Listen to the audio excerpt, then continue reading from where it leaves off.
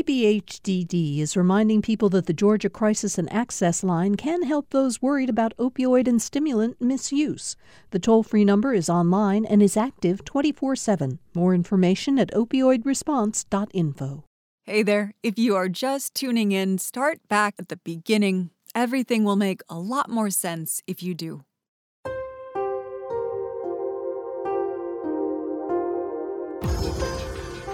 Previously on Shots in the Back. They said put out a shoot to kill an order over the radio. Well, they were just ready to shoot. They were ready to go. It's like rabbit hunting, like deer hunting. They were ready to shoot. Just like when somebody turn off a light switch. I can see him every day and every night. Sometimes I wish it was me instead of him. And the whole time I'm wondering, was this worth it? From Jesse Norman School of the Arts and Georgia Public Broadcasting, this is Shots in the Back. I'm C. Stachura. In this episode, we look at the immediate aftermath of the riot. Was there justice for Charles Oatman's family? Or for the families of the men who were killed in the riot? What happened to the police officers who were involved? And how did the public respond?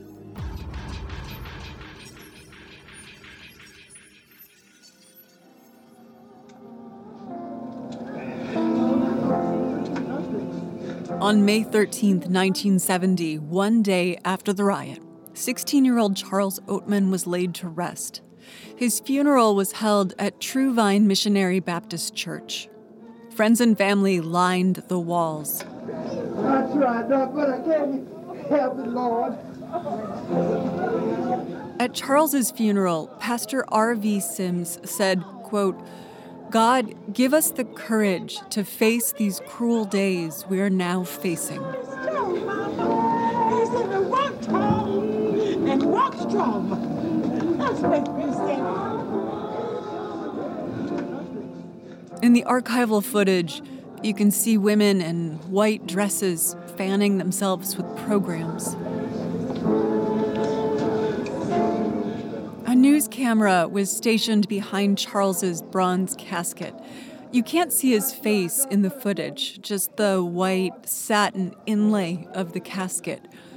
And at the feet of the coffin is a massive heart made of red and white flowers.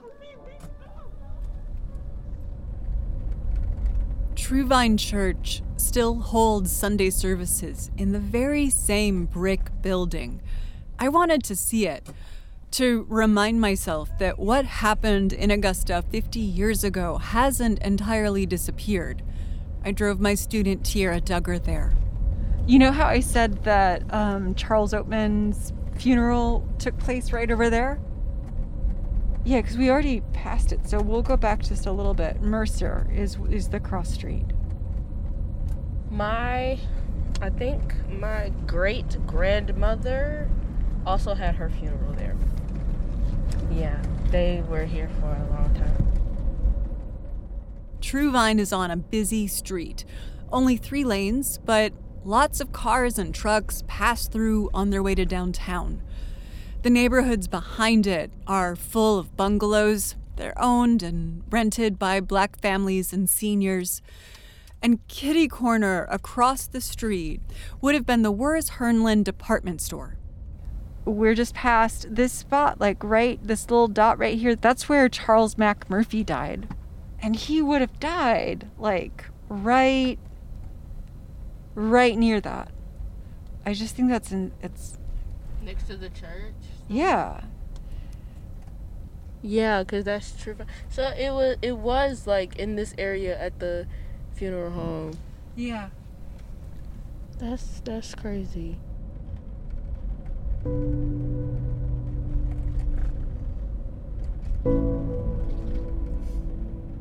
The afternoon of Charles's funeral, the streets would have smelled like smoke and gunpowder.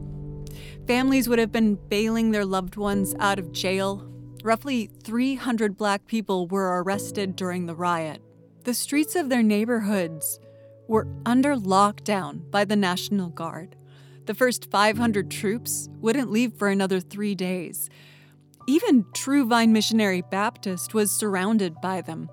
They were stationed outside, in part, because whites were afraid black anger would swell and turn violent again. But blacks were also afraid that white vigilantes would firebomb the church. Some white residents had been deputized following the riot. Roy Harris says white Augustans armed themselves for war. Harris was a staunch segregationist, and he was the former Speaker of the Georgia House of Representatives. I never saw people buy as many guns in my life. I'm 74 years old and never owned a pistol. Never thought of the necessity of having one. But I got one now, and I take it in my car wherever I go. Harris was interviewed in 1970 for a documentary series called Realities. It was produced by National Educational Television. The leaders amongst the black population and the whites have been bragging about the fine race relations that have existed in this town. And they've been bragging all the time, all those years. And nobody, but I tell you, the relations aren't good now. Many white people in Augusta were afraid black people were coming to get them. Fred McBrayer remembers his neighbor went door to door distributing ammunition the night of the riot. McBrayer is the former high school rehabilitation counselor who worked with Charles Oatman. He's white, and at the time of the riot, he lived in a working-class neighborhood. He remembers realtors preying on white people's fears. Every doorstep in our neighborhood had a pamphlet put on it saying that they were willing to buy our home. And I'm sure they were going to give pennies on the dollar. The implication was that blacks would destroy their neighborhoods in another riot or move in. So white residents should move out before either of those things happened. If a buyer agreed to sell, the realtor could buy the house cheap. Then they'd mark up the price for a black family. Many whites moved out to Augusta's neighboring county. It was farmland until the Civil Rights era. After the 1970 rebellion, the county's population jumped 6% in one decade. Augusta's outlying areas also saw a spike in housing.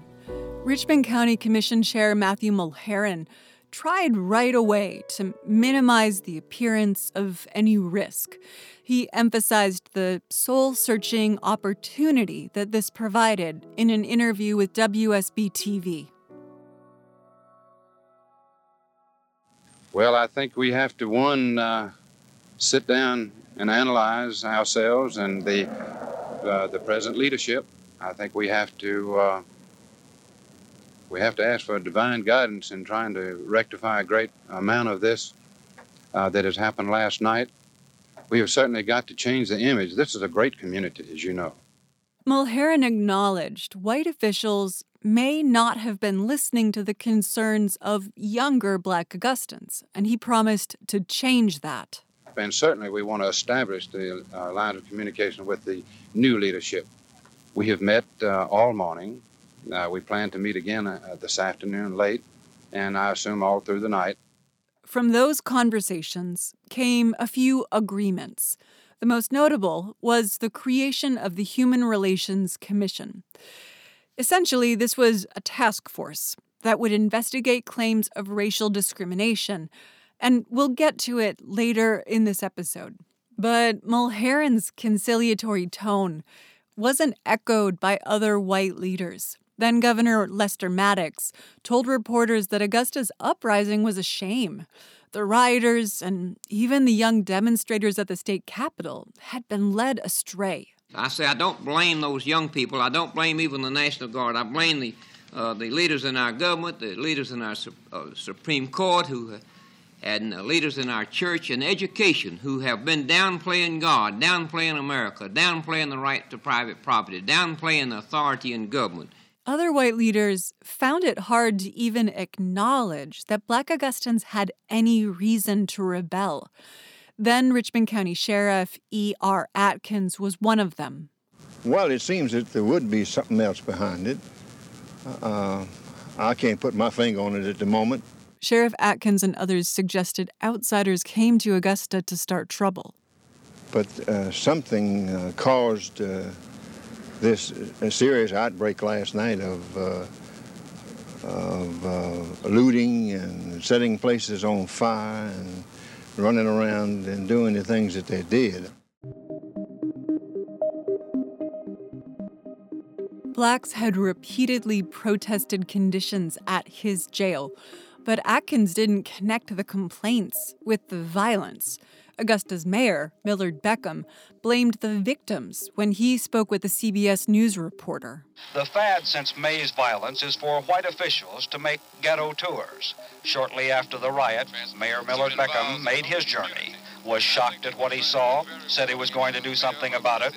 A month later, he was still saying he was going to do something about it. But he saw more fault with blacks than the government. Because I said I had seen things that were hard for me to believe, and one would have to see it in order to believe it. What is it you don't believe that you saw? That people could allow themselves to live in such filth without actually exerting themselves to some extent to do something about it. But black residents had asserted themselves. Before the riot, they repeatedly spoke out at city council meetings. They told Beckham that their living conditions were untenable. People like Mrs. Connolly from Turpin Hill showed up at city council meetings regularly. She addressed Beckham directly during one of those meetings. Here's an actor reading some of her public remarks. I've been to see you about water and sewage in our area. We have signed petitions and sent. We wrote to Atlanta. We wrote to Washington. At that time, Beckham said the fault was with the federal government. Augusta activists knew they would need to keep up the pressure. One way they did that was with public protests. On May 20th, activists started a 100-mile March Against Oppression. It honored the lives of the Augusta Six, the 6 black men shot in the back and killed by police during the riot. An ABC News reporter covered the event.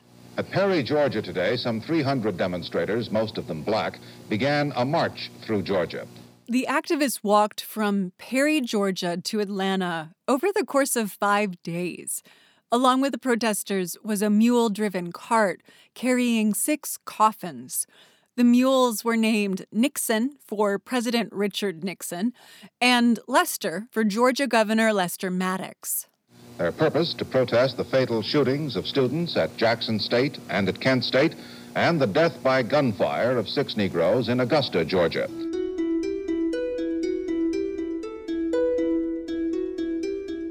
SCLC leader Hosea Williams was one of the primary organizers. Here he is speaking with ABC News. Our major purpose for marching and for this demonstration is to protect the rights that we've already gained. We're not out here trying to make new rights, although we know we're not free. So we're out here saying we do have the right to dissent. We do have the right to freedom of assembly, and we will exercise that right, whether it means jailing or death. But then Governor Lester Maddox urged them not to exercise that right. He insists that they cancel the march. That's John Hayes, a history professor at Augusta University. He's also a member of the 1970 Augusta Riot Observation Committee. He says Maddox refused the SCLC a state patrol escort.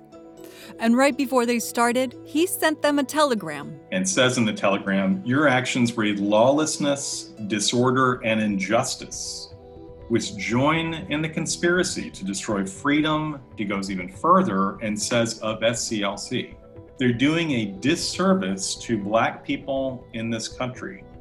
They're more guilty than anyone else for the 6 deaths in Augusta. SCLC leader Hosea Williams called Maddox's claims an attempt to suppress black voices.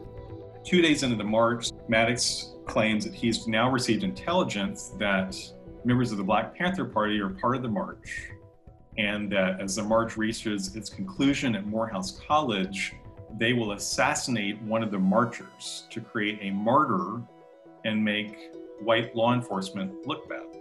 Hosea Williams shrugs this off. Here's a voice actor reading his response. Only a mind like Maddox's could have come up with a statement like that. If Maddox himself doesn't send someone out to kill us, none of us will die. 10,000 more protesters joined the March Against Oppression when it reached Atlanta. And Hosea Williams reminded the crowd why they had carried those 6 coffins. Here's a portion of his remarks. We have come to mourn the passing of a nation that has gotten so wrapped up in perpetuating itself that it would shoot down 6 of her proud sons. Augusta activists were also harnessing the public's attention.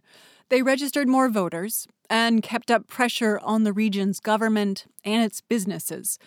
Less than 2 weeks after the uprising, the Committee of 10 announced a boycott on certain white-owned businesses. The group was made up of Augusta area activists. Leon LaRue was the head of the committee. Here's a voice actor reading from his speech. We will boycott each of the stores one by one until either the white owners come down to the Tabernacle Church about improving economic conditions in the black community or until every store on Broad Street is closed down. LaRue said black residents spent $2 million in white-owned businesses.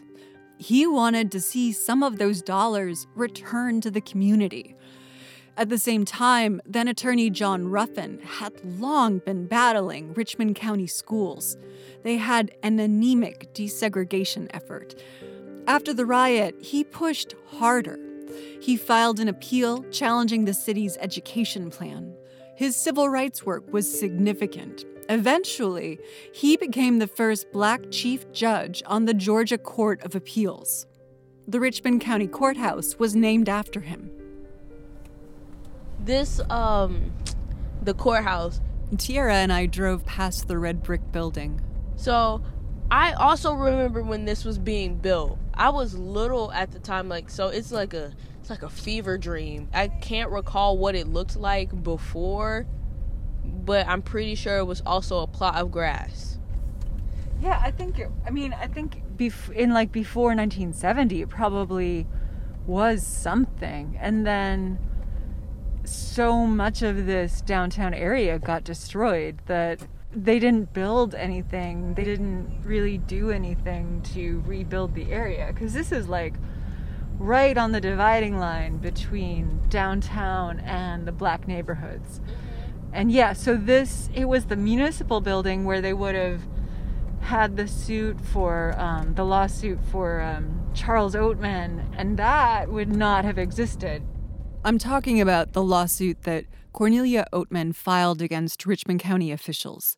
Ruffin served as their lawyer, and it asked for $4 million in restitution. In the lawsuit, Ruffin alleged that beatings and corporal punishment were widespread at the county jail. This was especially the case amongst black prisoners. It argued that the sheriff and the jailer encouraged fellow inmates to beat each other. They believed this was also a form of racial discrimination.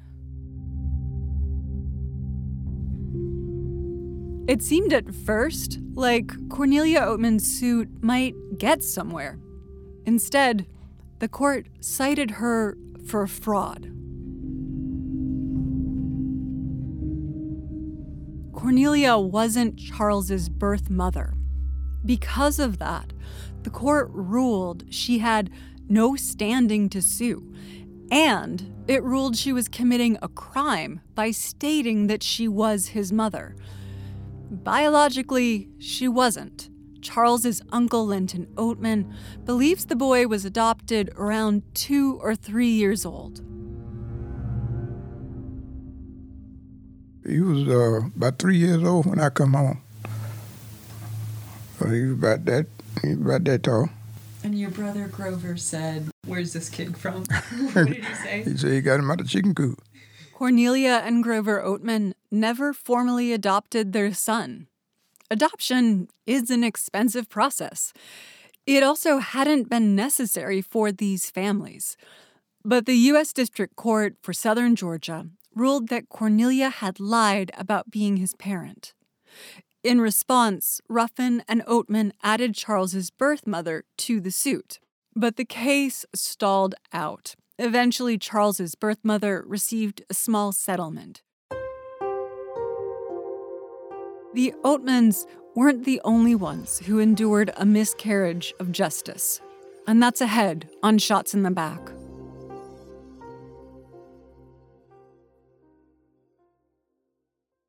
DBHDD is reminding Georgians to ask their doctor about alternatives to opioid pain medication. Alternatives such as over-the-counter medications and physical therapy can be used to manage pain. More information at opioidresponse.info. This is Shots in the Back. I'm Sis Dachura. Welcome back. In this episode, we're focusing on what happened in the days, months, and years after the riot. Now, let's turn to what happened to the Black people who were arrested during that time.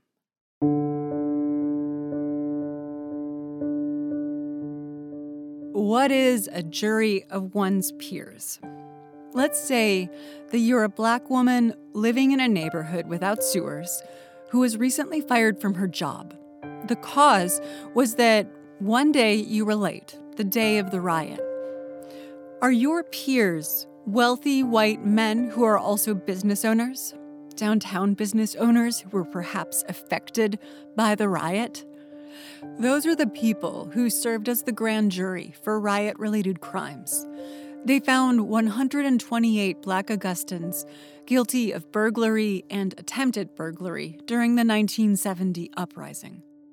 The Augusta Chronicle published all of their names and addresses on the front page of the local news section. Then Governor Lester Maddox announced that the state had spent $200,000 on the riot. He called it money well spent. And if the law and order message wasn't clear enough, white business owners bought the city its own armored personnel carrier. The city sponsored a parade downtown to honor and support law enforcement. The city's Civil Service Commission promoted 3 officers who had policed the riot and named Captain James Beck acting chief. Chief Brodus Bequest took a leave of absence. So it's probably not surprising to hear that Louis Dinkins was later promoted to captain, and he was named Officer of the Year. But within the Black community, his actions were a dark cloud following him. You may remember from our last episode, he was at 2 of the officer-involved killings during the uprising. And he also admitted to shooting a teenager, Lewis Nelson Williams, in the knees during the riot. On July 15, 1970, Dinkins and his family stopped at a traffic light on Payne College's campus. High school and college students were leaving the campus chapel after a motivational speech. As they headed back to the dorms, some of them noticed Dinkins. Hands on the wheel, windows down, family in the car. A couple of students approached Dinkins at the stoplight. We stopped for the traffic light. There was 2 boys there that had just come out of the meeting, and everybody's house. I waited for the light to change, and one of them walked over, and he put his head in the back window right in my kid's face. It started all this MF white hulky crap, and that was unheard of then. I started to get out and get him, but I didn't have a badge or a gun. Nothing. The students started running, but he caught up to one of them. But I couldn't hold him and keep turning him and keep my back away from this other kid. So this guy got away. Dinkins began walking back to his car. Students were still leaving the meeting at the chapel. Historian John Hayes says this is when the situation escalated. And several more members of the group that had been at the meeting are around the car. And there's an altercation. We don't know who started it. Somebody announces to the crowd that Dinkins is back. That's probably one of the worst decisions I ever made in my life. I walked down there, and it seems like there was a girl out there that had seen the incident happen. And she said, "That's him. That's the white man that did that beat up somebody. Called him by name." So about that time, somebody hit me in the back of the head with something that knocked me down. Not out, just knocked me to my knees. People start kicking and beating Dinkins on the street. A little ways off, a Payne College security guard was watching all of this happening. So I was crawling that way with them all over my back and everything else. I crawled running. There was a guy standing in front of me. I crawled right up to him, and when I looked up, he had a pistol strapped on, one of these old RG-32s. I didn't know at the time, but I reached up with my left hand and pulled on the belt to pull myself out, and the belt came loose, and all of a sudden I had it in my left hand. When Dinkins got a hold of the gun, he took off running. As I ran, I was trying to get the pistol out of the holster, and I finally did. And when I turned around, there was one guy. He was right on me, so that when I turned, the gun touched his chest, and I fired right here. But he went down. Dinkins kept firing. He hit 2 other people and a car that was driving by. And he went down, the guy right behind him went down. And the third guy was still coming at me, but he was trying to turn, and he had about halfway turned, and I thought about shooting him, but then I decided I didn't want to kill him, so I shot him in the leg. And he went down, and the third guy was still coming, and I shot him in the leg. Now, that was 3 bullets. Once I started shooting, I mean, I just looked like I couldn't stop, you know.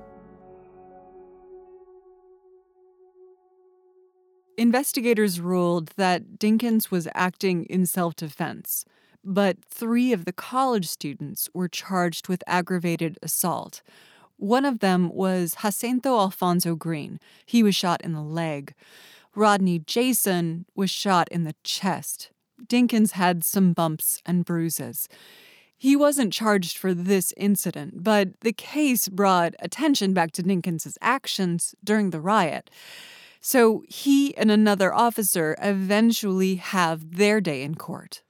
The third, law enforcement place is the federal courthouse where the FBI would have tried Louis Dinkins and William Dennis.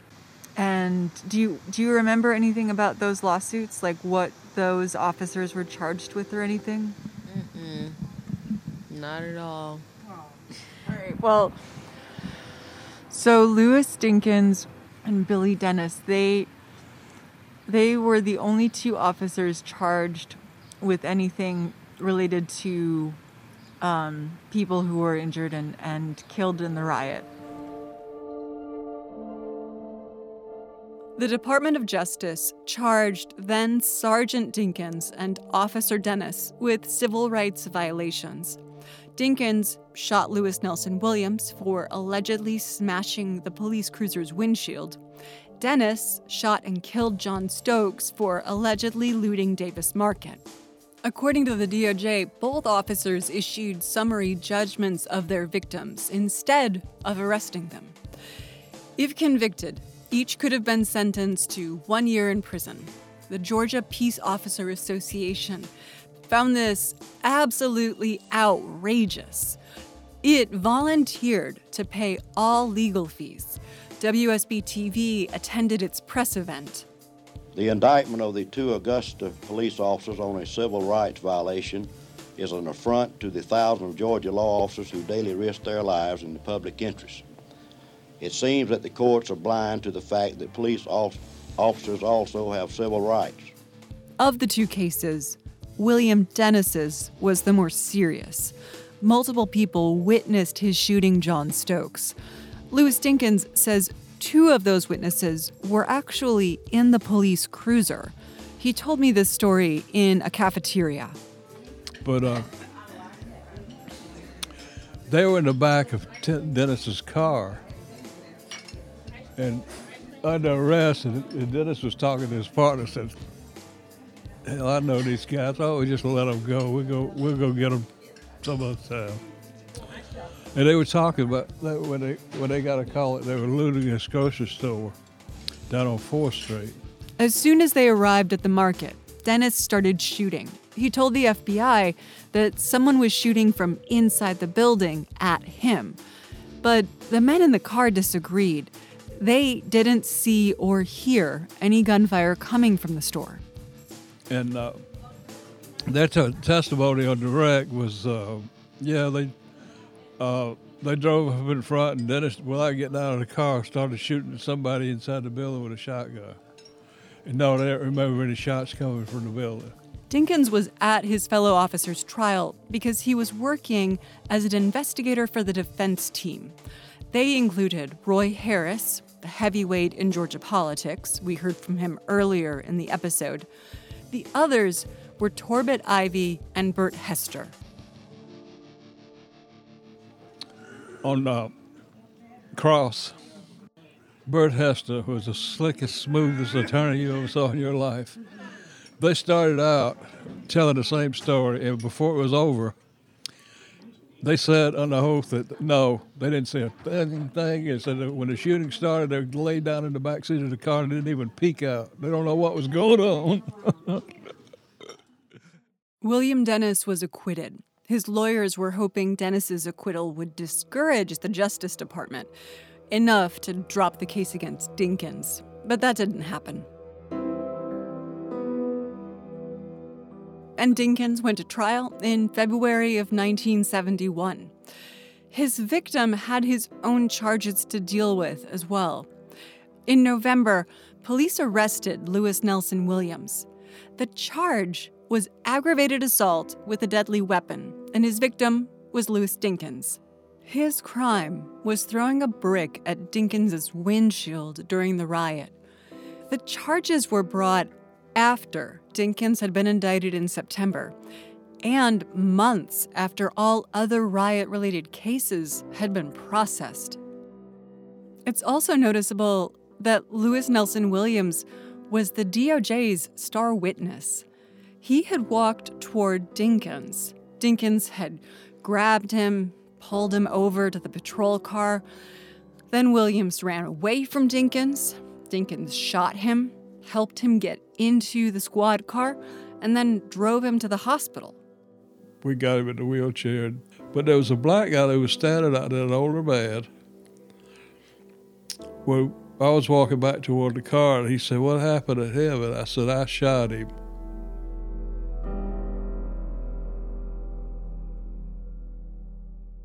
He had plenty of chances to see Dinkins's face, his badge number, and his name. But when Williams got on the stand in February of 1971, he said he couldn't identify who shot him. Shortly after Dinkins was acquitted, Williams's assault case was postponed, and 5 years later, it was dropped entirely. Not many details about the Dennis and Dinkins trials were discussed in the local media. The opposite was true for the trial of Sammy Lee Parks and Lloyd Brown. These were the two teens accused of murdering Charles Oatman. Parks and Brown shared a cell with Oatman, as well as 3 other inmates at the Richmond County jailhouse. In the cell next door to them was Clifford Graham. Now, don't get me wrong, I didn't physically see him get beat. Did you ever walk past that cell and see him being beaten? No, not physically. I couldn't walk past the cell because I was in jail. Right. Yeah, and it's like this here. I'm 90% sure that what went on. You know what I'm saying? They beat that boy all night. Oh, don't beat me, don't hit me. Oh, he was crying and all that, and then they just like I say, they were hitting him. And then by being in jail, you put 2 and 2 together, because you're in jail. And the strong survive. He was weak, he was a little young, weak boy. He was, a little frail little boy. How many cells away from his cell do you think? Next door. Really? Right next door? Right next door. Mm-hmm. Parks and Brown pled not guilty. Parks even said that Brown was a quiet kid who, quote, didn't mess with anybody. Cellmates testified Oatman was beaten daily, and he was beaten for 3 hours on the day he died. One witness testified that Oatman was tied in a crucifix position and beaten. They testified that once Oatman was unconscious, the defendants poured salt into his eyes. They also poured hot water onto his chest in an attempt to revive him. Historian John Hayes reviewed the preliminary hearing documents. He noticed significant differences between what witnesses said during the trial and what they had told the courts initially. The preliminary hearing, it's pretty basic. You know, they beat him. They beat him with their fists, with a shoe, with a belt, with a stick. But then by September, you've got these lurid new details that were never in the preliminary hearing. Hayes says the reason for these changes could lie in the timeline. Oatman's autopsy was not released to the public until after the first trial in May. The injuries listed in the report couldn't be explained by their initial testimonies. The autopsy is out there by this point, as it was not publicly out there by the Friday of the preliminary hearing back in May. It's out there. Everybody reading the Chronicle could read the autopsy. So 4 months later, for this case of the state, evidence needs to match autopsy. There are just too many suspicious details there. The grand jury charged both Parks and Brown with voluntary manslaughter by mid-July. They were found guilty in September, and they were both sentenced to 10 years in prison. Augusta officers are acquitted and promoted. The Oatmans don't get any recompense. On national television, the city's mayor insinuates Black Augustans are lazy. But Black people don't give up. Arthur Sims certainly didn't. He was the head of the local chapter of the SCLC. He was also a reverend in Augusta. Operation Mountaintop is what the vision the Lord gave me to establish.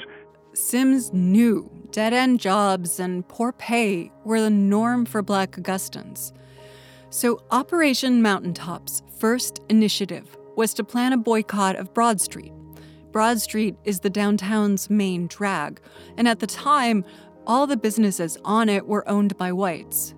And I used the membership of my church and young people, even those from Columbia County, to sponsor this boycott.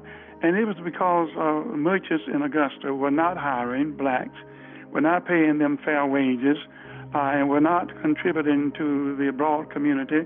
And I think I used the expression, to hell freeze over, we would boycott. Sims was able to recruit a large crowd to protest on Broad Street daily. But for many in the Black community, fear of retaliation kept them from participating. There was a fear, a great fear. But nevertheless, the boycott excelled. It started on Broad Street, and I remember as we participated, many blacks would pass by and bring us food, but they would not march. But to those who did, God bless them. The pressure on merchants built, enough so that the city finally stepped in. It asked the newly formed Human Relations Commission to negotiate between downtown merchants and the Operation Mountaintop leaders. Charles Walker was one of those. So the Human Relations Commission was supposed to was created to bring the community together to finally have that evasive conversation of desegregation and racial hatred. We finally said, well, we're going to have this conversation. One of Operation Mountaintop's demands was that the city follow through on funding and staffing that organization. Until then, the Human Relations Commission existed in name only. They needed an executive director. And guess who they hired as the executive director? Me. Walker and his secretary were the only staffers, but they got a contract with the Equal Employment Opportunity Commission. They were investigating discrimination. I initiated an investigation at Continental Can out there. This was in 1975. They had 500 or 600 employees, and they paid the blacks well, but they couldn't go anywhere but to the wood yard. They would not let the blacks work in any other department except for the wood yard. Out there, with the saws and all the stuff that hurt you. So I went out there and I was doing an investigation, and by luck, I got out there. They had about 2 or 3. They gave me about 3,000 applications. And that was designed to discourage me. And by accident, I discovered something. On the application in the top left-hand corner, there was a 1 dot, or in the top right-hand corner, there were 2 dots. And then all of a sudden, I started looking at it's all these things that are dots, all of them in the same spot. So I started checking out the ones who were 2 dots and then 1 dot. 2 dots were black people, minorities, and the 1 dot turned out to be everybody who had 1 dot was white. Walker continued to fight for better economic conditions for black people in Augusta. And progress was made, but it wasn't made without opposition. They would not move until we made them move. For instance, in 1972, the state of Georgia implemented statewide busing measures. White families were outraged, especially in Augusta. ABC News was there when they protested it. The rally to kick off the boycott attempt was held in Augusta, Georgia, a city where most community and school officials have openly supported previous anti-busing protests. A public school stadium was opened for the rally and an estimated 5,000 people. Thousands of white parents kept their kids home from school as a show of protest. Then some of them moved to another county or sent their kids to private schools. Richmond County's superintendent retired instead of submitting to desegregation. But busing did eventually happen, and that gain helped. Students like Donna Jackson were able to attend more well-funded, traditionally white schools. I got other family members that wound up at Laney, and the disparity was just, oh my gosh. What do you mean you don't have books? What do you mean you don't know what a microscope is? There were a lot of differences. These were differences that people like Black Panther Wilbert Allen and Augusta City Councilman Grady Abrams had risked their lives to end. Allen continued to push for police and housing reform. But he says the FBI and local law enforcement had infiltrated Black Panther chapters. And basically what they did, destroyed the structure we had in Augusta. They destroyed it. And all I got was 20 years of hell. That's what I got. 25 or 30 years of hell, because when I came back to Augusta, I could not even work in Augusta. I couldn't even get a job in Augusta. I only got a job when I left this area for about 20-some years and worked. Activism in Augusta slowed down again. But it wasn't the only city in the nation worn out after losing a lot of Black lives and a lot of Black leaders. Some Augustans never stopped reminding white officials they would be held accountable. Grady Abrams was one of those people. In July of 1970, Abrams made a speech to the city council. Here's an actor reading an excerpt. Since the May 11 event, this administration has been fiddling. Endorsing the police department in their actions will not solve the problem.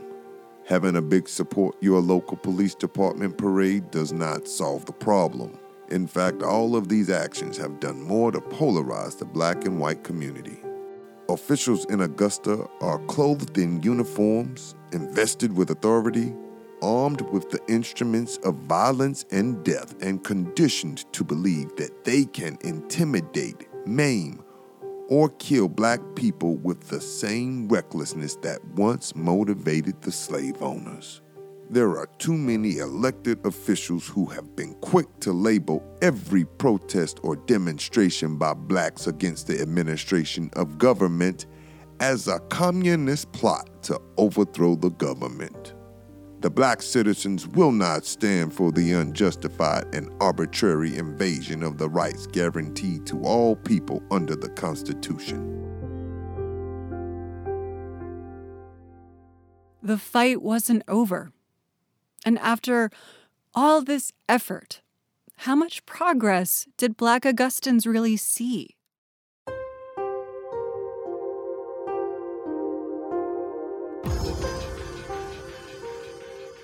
In our next episode, we look at the present day. What's happening now? How much different is it from back then? I'm Sista Chura. Thanks for joining us.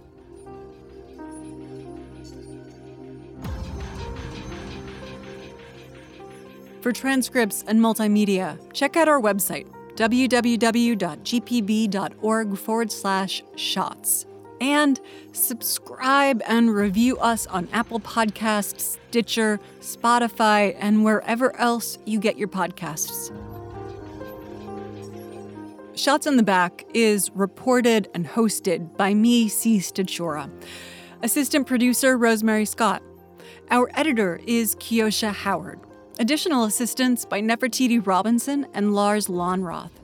Research support comes from Corey Rogers at the Lucy Craft Laney Museum of Black History and John Hayes at Augusta University. Supplemental equipment from Eric Kinlaw.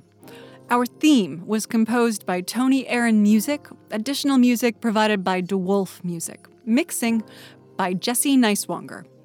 We heard archival material in this episode from WSB News Film Collection at the University of Georgia Libraries and the Vanderbilt Television News Archive. Oral histories courtesy of Reese Library Special Collections at Augusta University.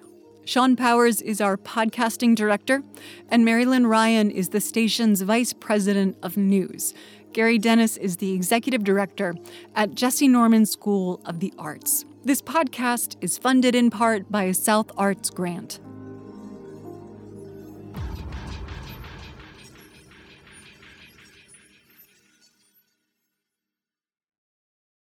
At a time when information continues to come at us faster and faster, sometimes you need to hit pause and rewind. NPR's Throughline takes you back in time to the source of the news stories filling your feed. Find NPR's Throughline wherever you get your podcasts.